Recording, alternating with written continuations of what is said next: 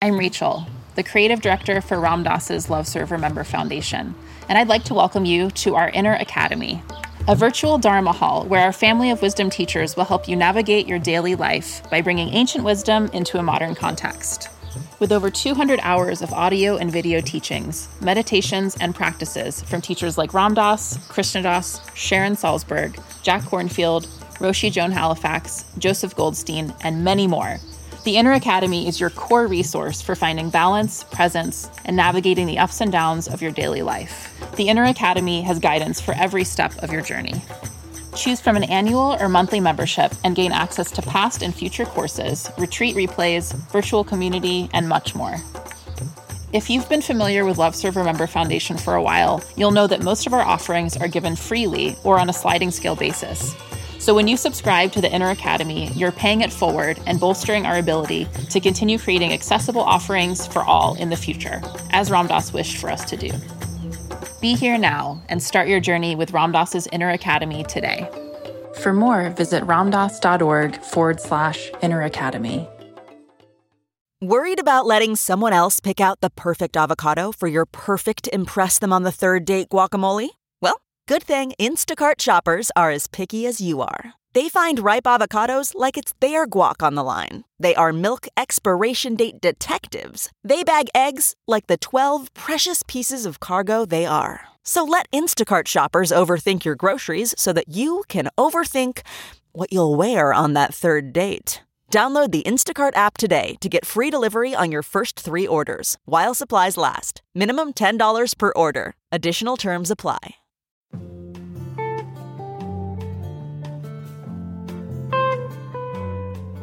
Welcome to Dale Borglum's Healing at the Edge. We are very happy to share with you Dale's profound insight and open heart. Please go to BeHereNowNetwork.com/Dale to support this podcast. During this time of the pandemic, I've been getting a lot of phone calls and messages from people who have been having a hard time. And nobody really reports they're having a hard time about the pandemic, but people are having a hard time about life. And it seems that the pandemic, that sheltering in place, not traveling around so much, having a quieter life, has been uncovering the issues that have been lurking underneath the surface all along. So that this is it's almost like we're all on a bit of a retreat here. And during retreats, even though very often by the end of the retreat, there is some wonderful healing that has happened, healing happens only through contacting, and then contacting with love and compassion that which is difficult to contact, that which we have been avoiding in the past. One of the things I have found that has been most useful for myself and other people is developing a compassion practice for all other beings. That as we sit here in our individual homes all around North America, maybe some of you are even further away than that, and reading news stories about how people are having a hard time financially, people are having a hard time medically, people are having a hard time socially. Rather than feeling hopeless and helpless, we can begin to do practice to send compassion to beings all around, feeling connected with who is out there having a hard time.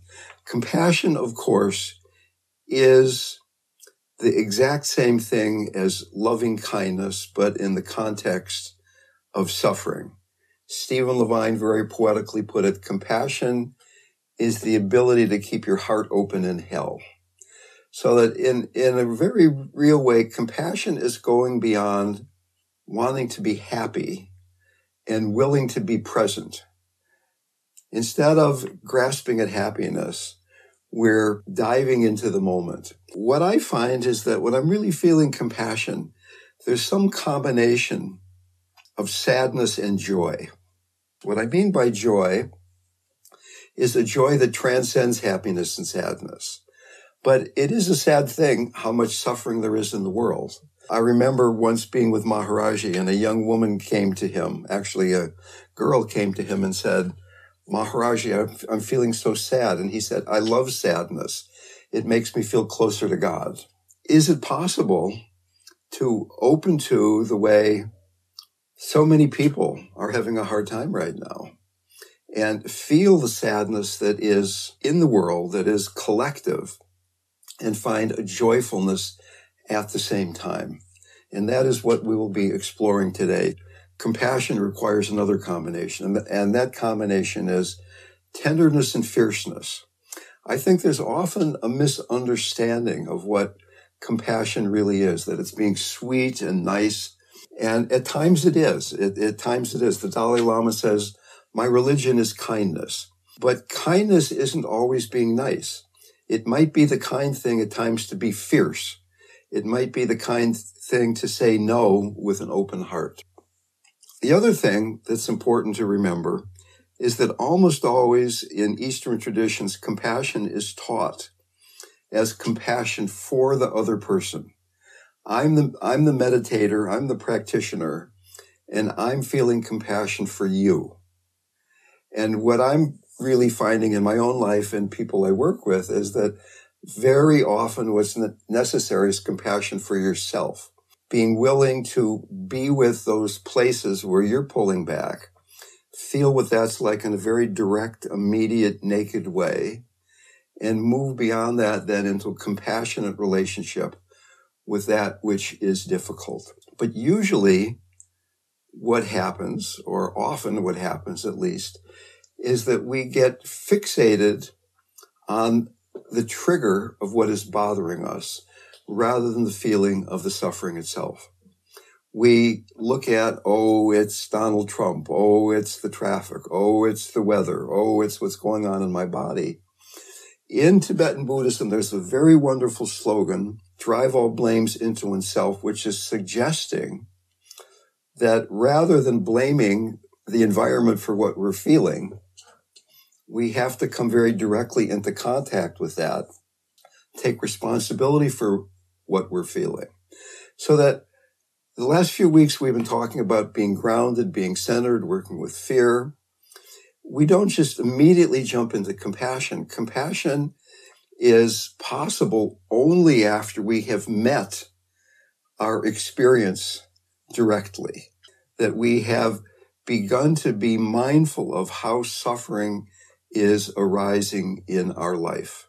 Can you feel the difference between pain and suffering? Can you feel the difference between having difficult experiences, just even looking at your computer or the television and seeing how people are suffering? Feel the pain that's in the world and you keeping your heart open, you not getting caught in suffering. Compassion is really bringing a quality of spaciousness to the encounter with pain in the world. Does pain necessarily lead to suffering? I think it was last week we were talking about how uncertainty leads to stress, but does stress necessarily lead to anxiety? Recent studies have been showing that stress is not bad for the health. What's bad for the health is believing that stress is bad for the health. It's your attitude about stress that is causing inflammation in the body. And in fact, people with a great deal of stress in their life, if they're feeling that stress is not necessarily bad, but can lead to compassionate action, have less illness than people that have low stress. Can we begin to work with all of the dualities in the world and have that bring us to a more open-hearted relationship with what it is that we're experiencing? So the first practice that I'd like to explore together is something called compassionate abiding. And it's a very quick way of creating compassion for yourself. It takes one breath. So how much simpler could it be? You notice that you're not feeling compassion. You notice that you're caught somewhere. You notice that you're being bothered. bring your attention into your body, and you notice the place where you're holding tension, resistance. You breathe clarity into that part of your body. And as you breathe out, you feel spaciousness in that part of your body. One breath, breathe in clarity. What does it really feel like to be caught? And then breathe spaciousness. Just imagine that part of your body is becoming more spacious. I remember one day I had a very busy morning, a lot of phone calls, a lot of emails. I drove to the Fairfax post office to get my mail. Summer day in California. And I was walking from my car to the post office. I was still back at my desk thinking about people that I had been talking to. And as I noticed that, I said, okay, compassionate abiding. I breathed more clarity into my shoulders. They relaxed. I breathed spaciousness. And all of a sudden, in one breath, there I was, open-hearted, being with what was going on. Why don't we try this right now? As you breathe in, you are refining your mindfulness in that part of your body. Clarity is the knowing quality, mindfulness. You're more mindful of the place you're holding, and as you breathe out, you imagine that part of the body is becoming spacious. Now, interestingly enough, this exercise is called compassionate abiding, but I never mentioned compassion. I mentioned spaciousness. And spaciousness, the spacious heart, is one of the qualities of the compassionate heart. I think it's really important to understand what we mean by spaciousness. Compassion initially is something that we do. I, Dale, am cultivating compassion for myself, for you, whatever it might happen to be. But as we go more deeply into compassion, we begin to realize that we are compassion. When we go beyond concept, when we begin to surrender into the heart, its nature itself is spaciousness. It's beyond concept. We're beginning to explore the possibility of being in the heart without thinking, I am heartfelt, I am compassionate, I am doing this. Compassion is a state of being. It's not an emotion. Compassion is not an emotion. It's not, I'm trying to be nice, I'm trying to be kind. It's resting in the nature of the heart. And the assumption here that we can explore is that when we rest in the nature of the heart, we will be compassionate. It isn't something we have to do. Another quality of the compassionate heart is a sense of connectedness, that I'm connected with you. It's not like I am the healer and you're the client and I am going to shoot compassion over to you. It's that it's compassion with the other person, that we are together in the suffering. It's not like my suffering and your suffering, it's the suffering. And that the way, if I'm really open-hearted, the way you are suffering is affecting me. The way I am suffering, the way I am not suffering is affecting you. Okay, so we're willing to open to and connect with people in this very deeply intimate and profound way that we're not holding back.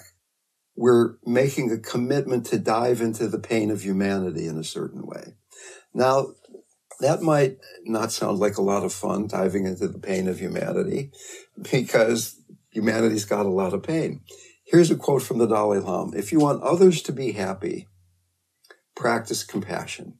If you want to be happy, practice compassion. Imagine how simple life becomes when your motivation for action is compassion. It's not, am I going to get enough? Do they like me? What am I looking like as I'm doing this? But what is the compassionate thing to do? What will open my heart more in this particular moment? When I say that the nature of the heart is spacious,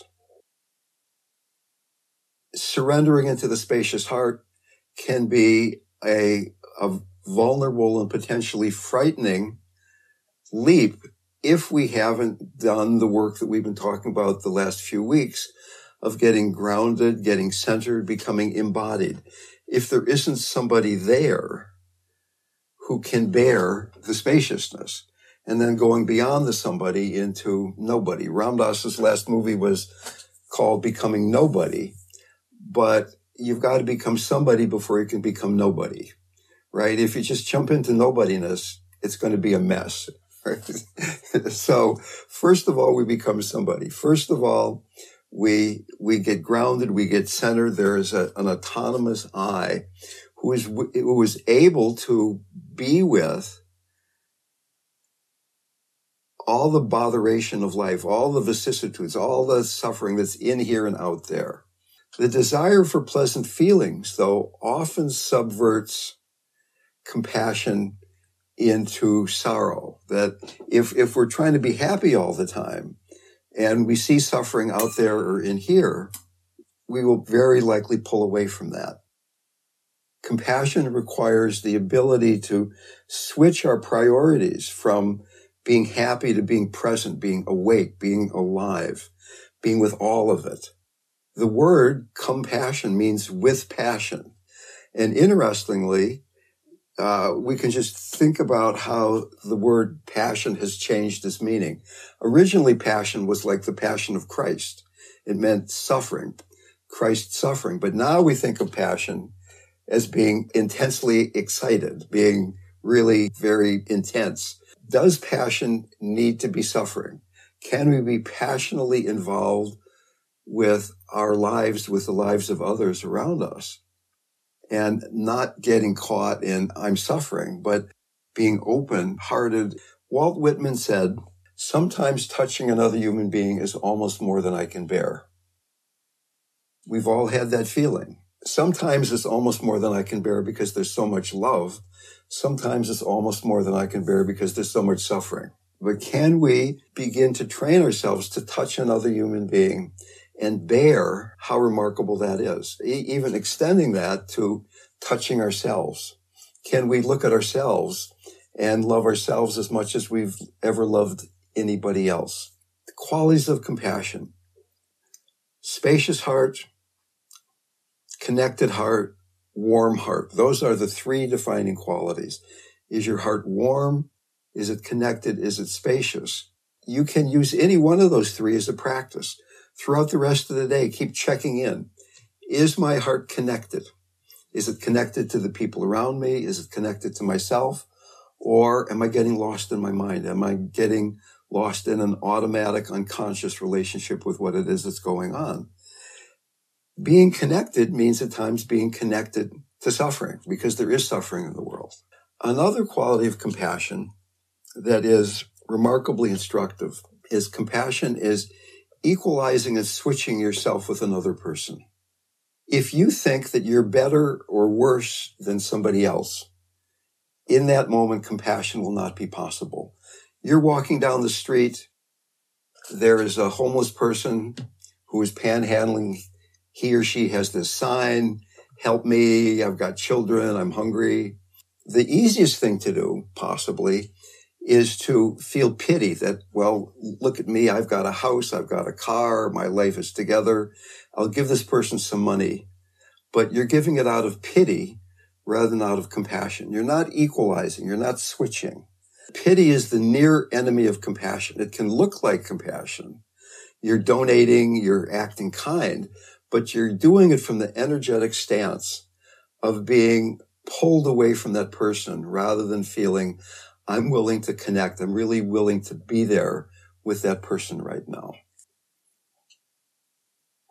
Can we even then do this with ourselves? The part of you that judges yourself. There's one part of you that says, oh, Dale, oh, Ramdev, how can you act like that? I mean, look at how silly you are, the superego.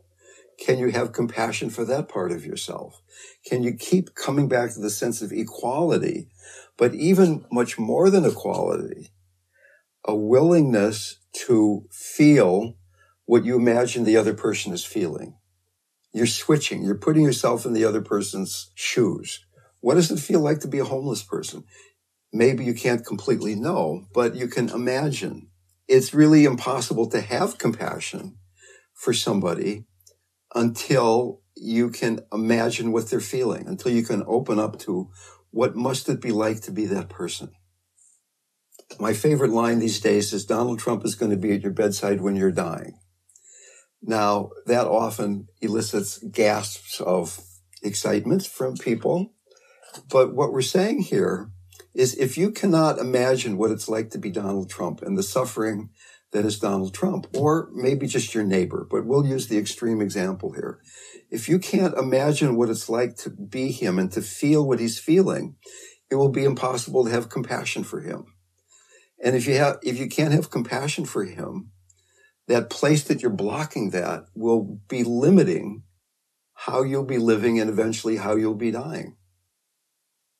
Is it possible to open up to all beings, not just even Donald Trump, but all Republicans and all Democrats and all dictators, and make yourself vulnerable, but at the same time, because we're so grounded and centered that we're not getting lost in that.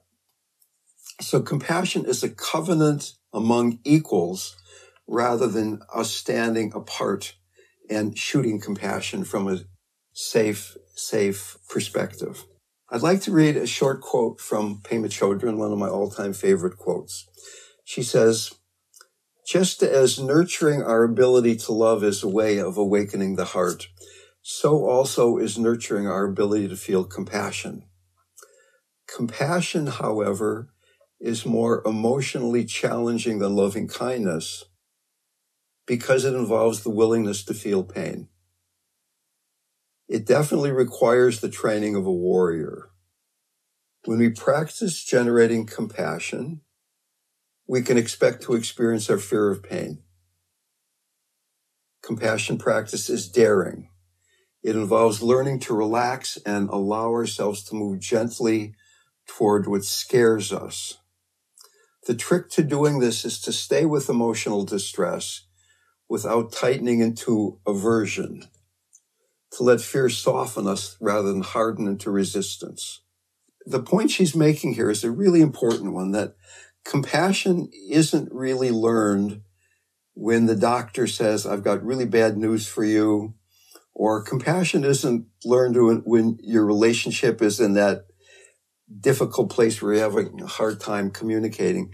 Compassion is learned in that moment where you notice you're not present, you've been lost, and you're going to come back to being present. Do you do that with compassion, with kindness, with connectedness, or do you do it with some judgment? Is there some violence, some subtle violence of get back to being present, some slight critical relationship with how you're relating to this place of having lost it again? So that again and again, can we find that place of fierce tenderness, that it's not a tenderness that's sloppy. It's right there. It's cutting through, but it's not violent. This wonderful combination of tenderness and fierceness. Okay, that's a great question. I have a similar story. I'll tell my story. I was in India. I just got into India. I was fresh out of Stanford, thought I was here to get enlightened. I was in Benares, a place where there were a lot of beggars, right by the main bathing ghat. There were maybe 100 people lined up, squatting on the street with begging bowls in front of them.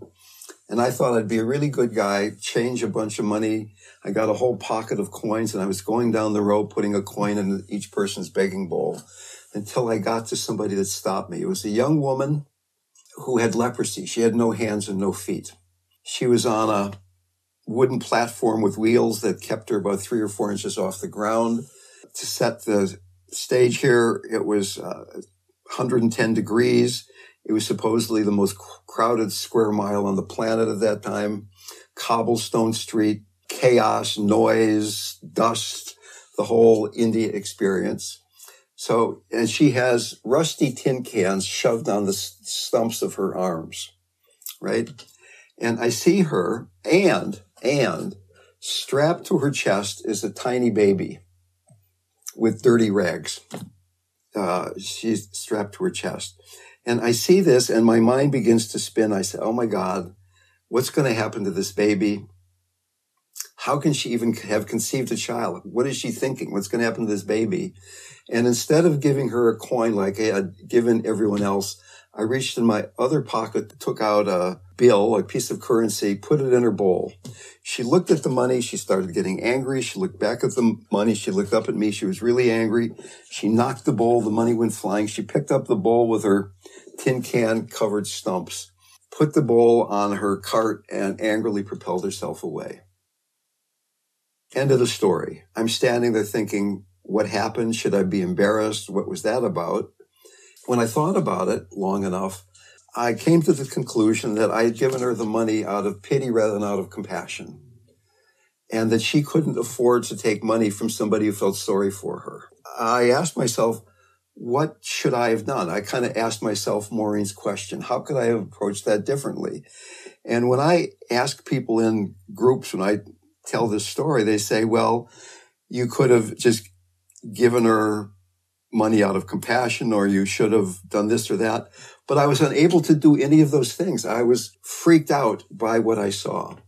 And what I needed to do in that moment was have compassion for the part of me that was so terrified by that baby. That baby was reminding me how unsafe the world is, how my early childhood was, even though I had great parents, I had some traumas through accidents. Because I couldn't have compassion for her, because I was so caught, I needed to have compassion for myself. I've got a friend. Compassion, once again, is not a unidirectional experience. It's not that we're shooting compassion. I'm shooting compassion at the homeless person or the beggar in India or whoever it might happen to be. It's I'm going into the state of compassion, which includes me and the beggar and all of humanity in a certain way. And if you're trying to have compassion for this other person and you're not succeeding, then what in you is resisting? Can you have compassion for that? Are there different levels of compassion from Nicholas?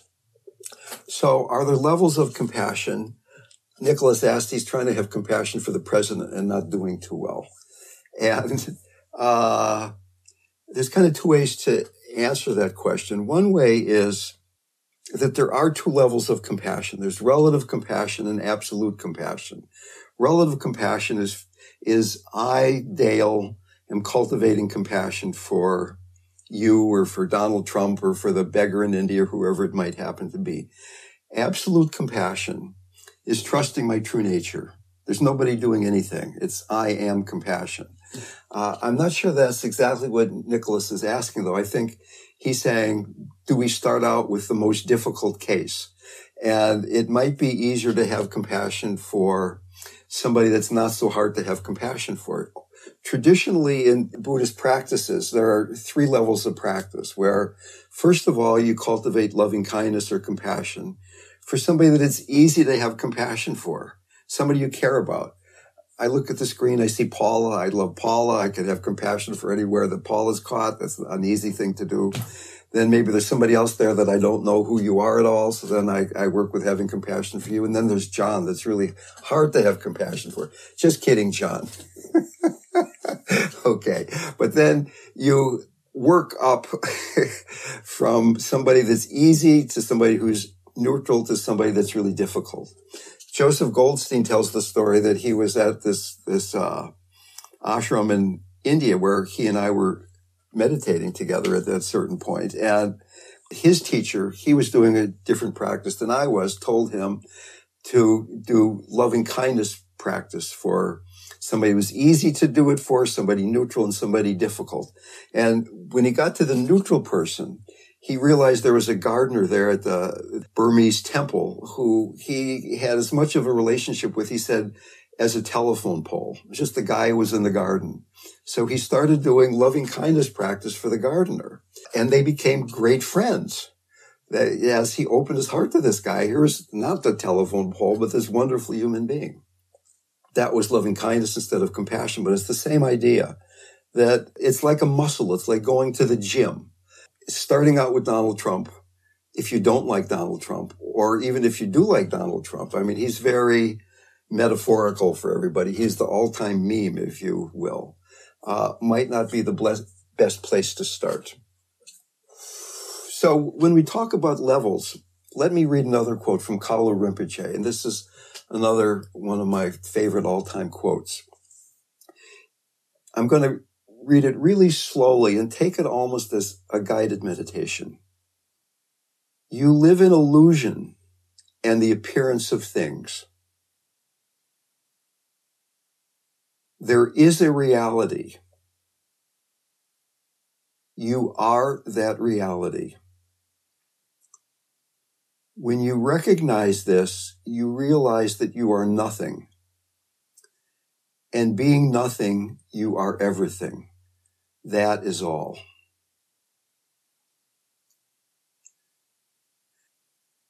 One of the difficult intellectual points of Buddhism, which turns into a very practical point, is that the nature of the heart is emptiness. It's empty of concept. It's empty of self. It's empty of concept, particularly the concept of self. The heart is boundlessly spacious. It has room in it for all the suffering of all sentient beings in the universe. Yet we're lost in illusion that there is all these appearances, all the duality. There's Republicans and Democrats. There's COVID and non-COVID.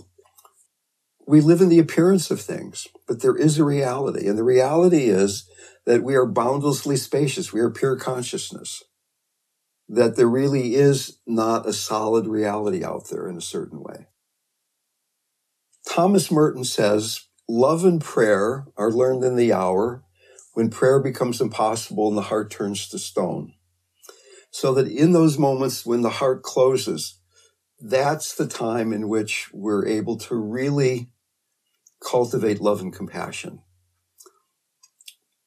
When we're really lost, do we give up then? Do we doubt that it's possible? Every situation that you and I or anyone opens to, every situation is open to compassion. There is no situation that is not open to compassion.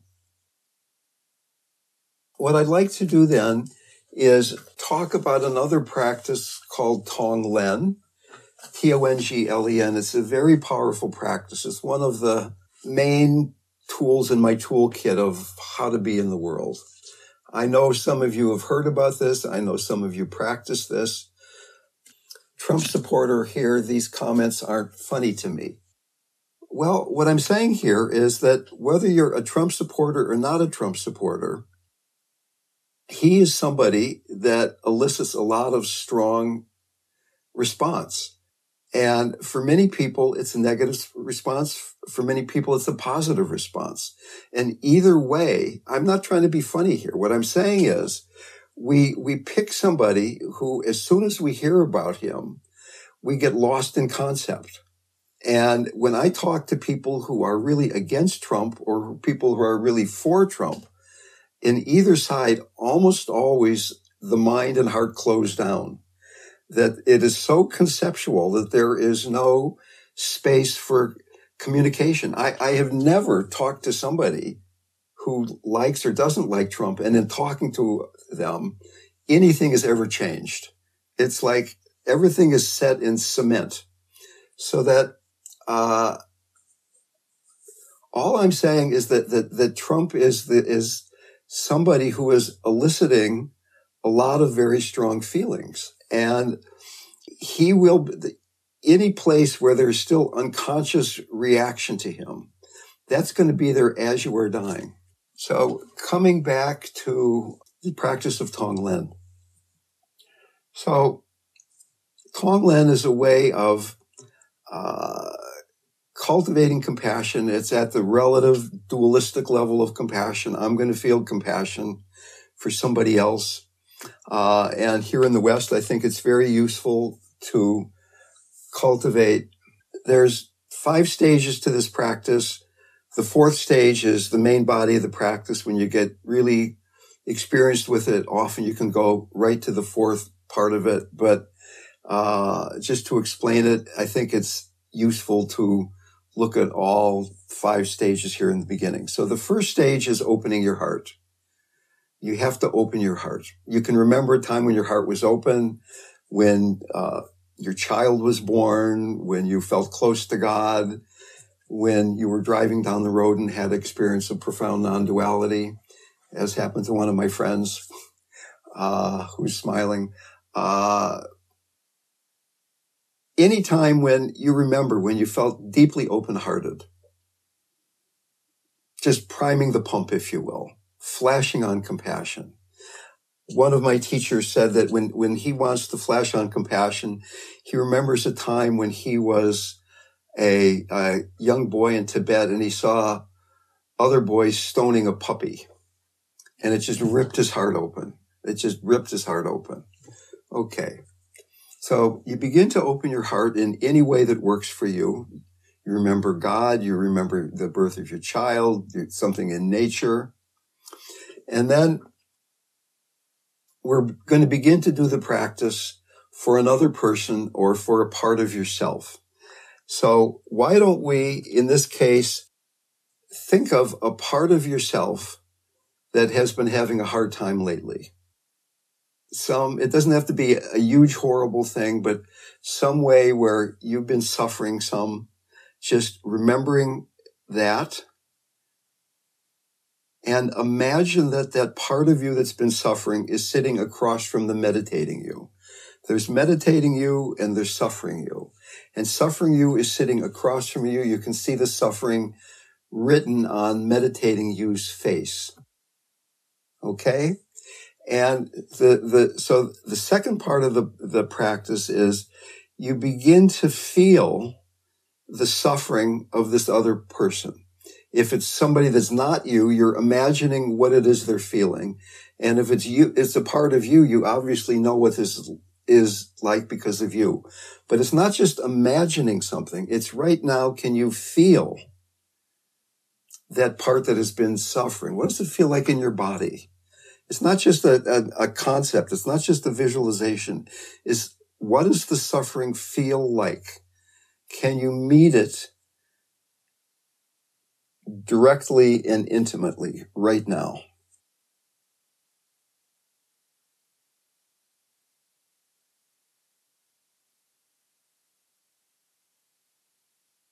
And feel this more and more directly, more and more willing to feel that suffering until you start to feel compassion. You begin to feel a naturally arising wish that this part of you be free from suffering. You want this part of you to not be caught in suffering. Your heart begins to feel more and more spacious. You're connected to this part of yourself that's been suffering. You're willing to feel the suffering and having a compassionate relationship with that. And as compassion deepens, you become more and more willing to let your open heart meet that suffering. More and more feeling a wish that you be free from suffering.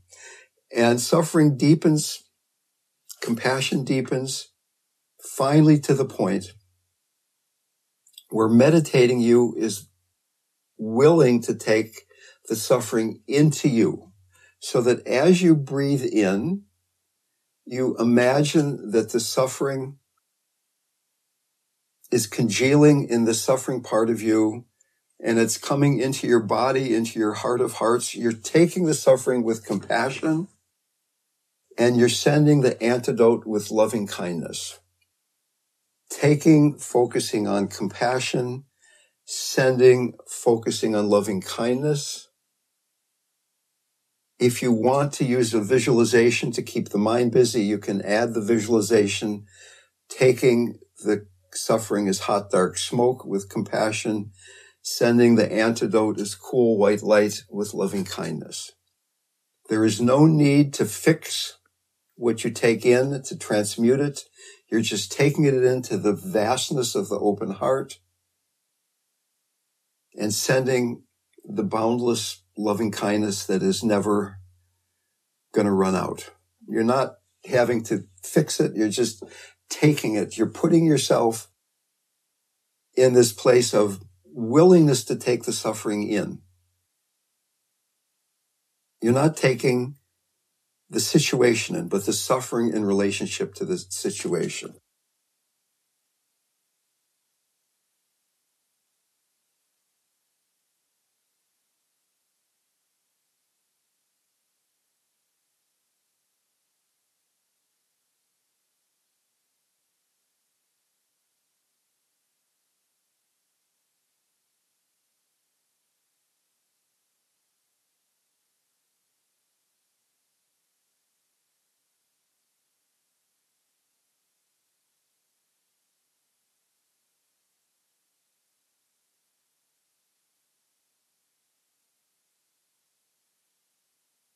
And then inviting all the people in the world who are suffering in roughly approximately the same way as this part of you to join you.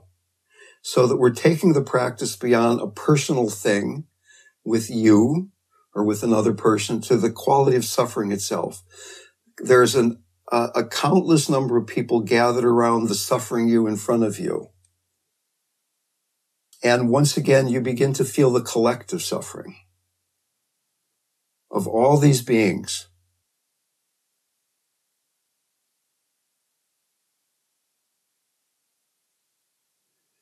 Feeling it more and more directly until you begin to feel compassion for the collective.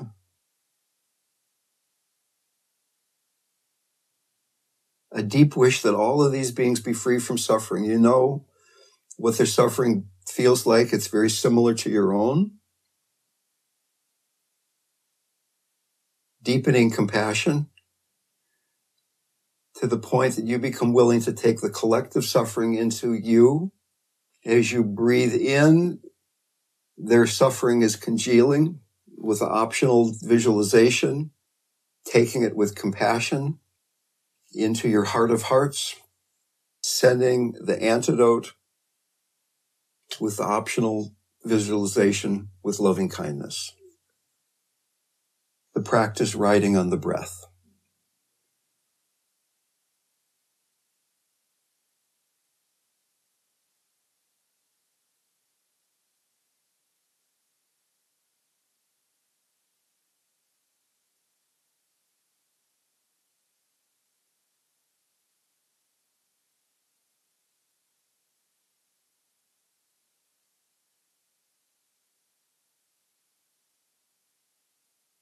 And then finally bidding all these people farewell, including that suffering part of yourself.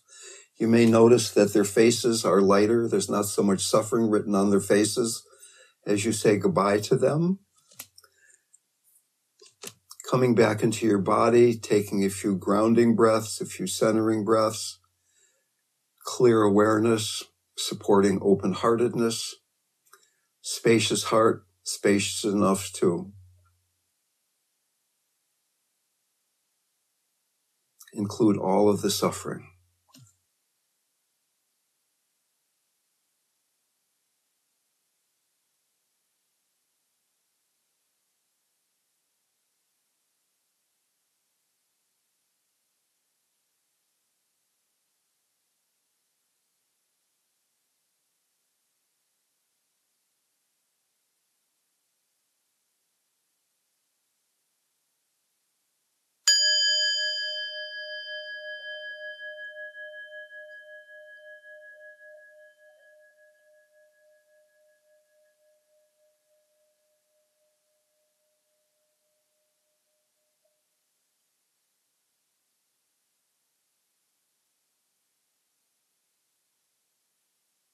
I've done this practice how many thousands of times, I don't know. And I've never felt more toxified at the end. I've never felt like I picked up bad energy. I think just the very notion of compassion itself allows us to take in all that suffering. And in a way, this is a very radical practice because usually we take in the good stuff and breathe out the bad stuff. We breathe in God's love. We breathe out our pain. Here we're doing the opposite. And in doing that, we're cutting at the root, our self-cherishing, the place where we're caught in the I concept. And for many of us, it's harder to do this practice for ourselves than for somebody else. At the same time, I would say that if there's a place in you that can't deal with your own anger, as an example, then the anger of somebody else is going to be hard to open to. And I honestly think that it's impossible to have compassion for other people in ways that you don't have it for yourself. It's just that we know ourselves so intimately and what a mess we are in some ways. And we don't know what a mess other people are, so that we think, oh, I can have compassion for them. But if you really knew what a mess everybody else was, then it would be just as difficult to have compassion for them. In a way, the most potent healing practice I know of, or at least one of the most potent healing practices, is admitting to yourself where you are most caught and doing Tonglen for that place. Imagining in front of you the representation of your core wound and doing this practice for that part of yourself. The teacher Gurdjieff has this very interesting notion that there's this place that we're so caught. He calls it your chief feature. You're so caught that you don't even know it, but it's the first thing everybody else sees about you, which is an interesting notion. What I'm saying here is that can we begin to notice that through our relationships, through what it is that's going on in our lives, and begin to have a relationship with that. Begin to make conscious that which is previously unconscious. Begin to love the place that we haven't opened to yet in our lives. Gretchen was saying, Trump supporter here, the comments aren't funny to me. I was not trying to be funny at all. What I'm saying is that when we say Trump, everybody has a strong reaction. It's not funny to anybody. It's no matter what side of the aisle you're on. It's core issues. It's life and death stuff. So that the meme that he represents in people's conceptual worldview is very often touching on deeply unconscious material. And it doesn't make any difference if you're a Republican or a Democrat, or if you hate Trump or you love Trump, or there's almost nobody in the middle. Well, he's okay, but I'm not sure. It's like, it's one or the other. And it's a very difficult place for most people to get free and realize that these are only concepts that are causing suffering. And there is just as much suffering in grasping at something that you think is good as pushing away something that you think is bad. In fact, it's even more difficult to have compassion for the parts of yourself that are lost in grasping at things you like. Because when something is difficult, when we're suffering, we think, oh, well, I'm suffering. Let's try to fix this, right? What practice can I do now? What do I know? What meditative tools do I have to deal with how I'm caught right now? But when we're caught in the good stuff, then we say, oh, this is the way it should be. I don't have to pay any attention here at all. This is great. But you're just as caught. You're just as caught in being attached to Trump as pushing him away. Back in the day when I could get haircuts, when there was actually, you could go to the barber shop, and I'd have to sit there looking at my face in the barber's mirror for like 20 minutes. I'm 77 years old. I used to be not 77 years old, right? So I'm sitting there looking at this guy in the mirror for all this time. Can I love the wrinkles? Can I love the pain that's written on my face? You look at people's faces, you see the uncried tears. You see the place where people are not fully alive, as well as the place where they are alive. One of those crazy French guys said, at a certain age, by the age of 30, I believe you have the face you deserve. It's difficult to be with ourselves because we're aware of our narcissism, our cowardice, our fear, all those things. I remember going to meditation retreats back when I would do a lot of long retreats, and I had very good posture. I could sit there really still, but there would be times during the retreat when I would be feeling a lot of anger, and other times I'd feel a lot of lust, because those were the things that I suppressed in my life. So they were coming up during the meditation, these intricate sexual fantasies and this anger, which I realized was just a healing process. But at the end of the retreat, people would come up to me and say, you were so inspiring, just the way you sat there so still, looking so Buddha-like. And they didn't know that I was having sexual fantasies and wanting to kill people. So just yesterday, I listened to this TED Talk, which was by a woman named Kelly McGonigal. She's a Stanford professor who studies stress and has been for the last 10 years telling people stress is bad. And now she's feeling not so happy because by telling people stress is bad, she's creating bad outcomes. Once again, what they're finding, and it really dovetails here with what Van was saying, is that it isn't stress that causes illness or suffering. It's conceptualizing stress as a bad thing. If we are starting to feel stress and we can conceive of it as something positive and useful and enlivening, then it doesn't lead to inflammation in the body. It doesn't lead to negative health outcomes. Like often when I teach large groups of people in person, I get sweaty armpits. And I always was thinking, oh, it must mean that I'm nervous. But it's kind of weird because I don't feel nervous. I feel like I enjoy doing this. But it's just that there's a stress that it's like there's all this energy. It's like it's fun, actually. So that can we begin to reimagine our relationship with stress and use it to create change in the world?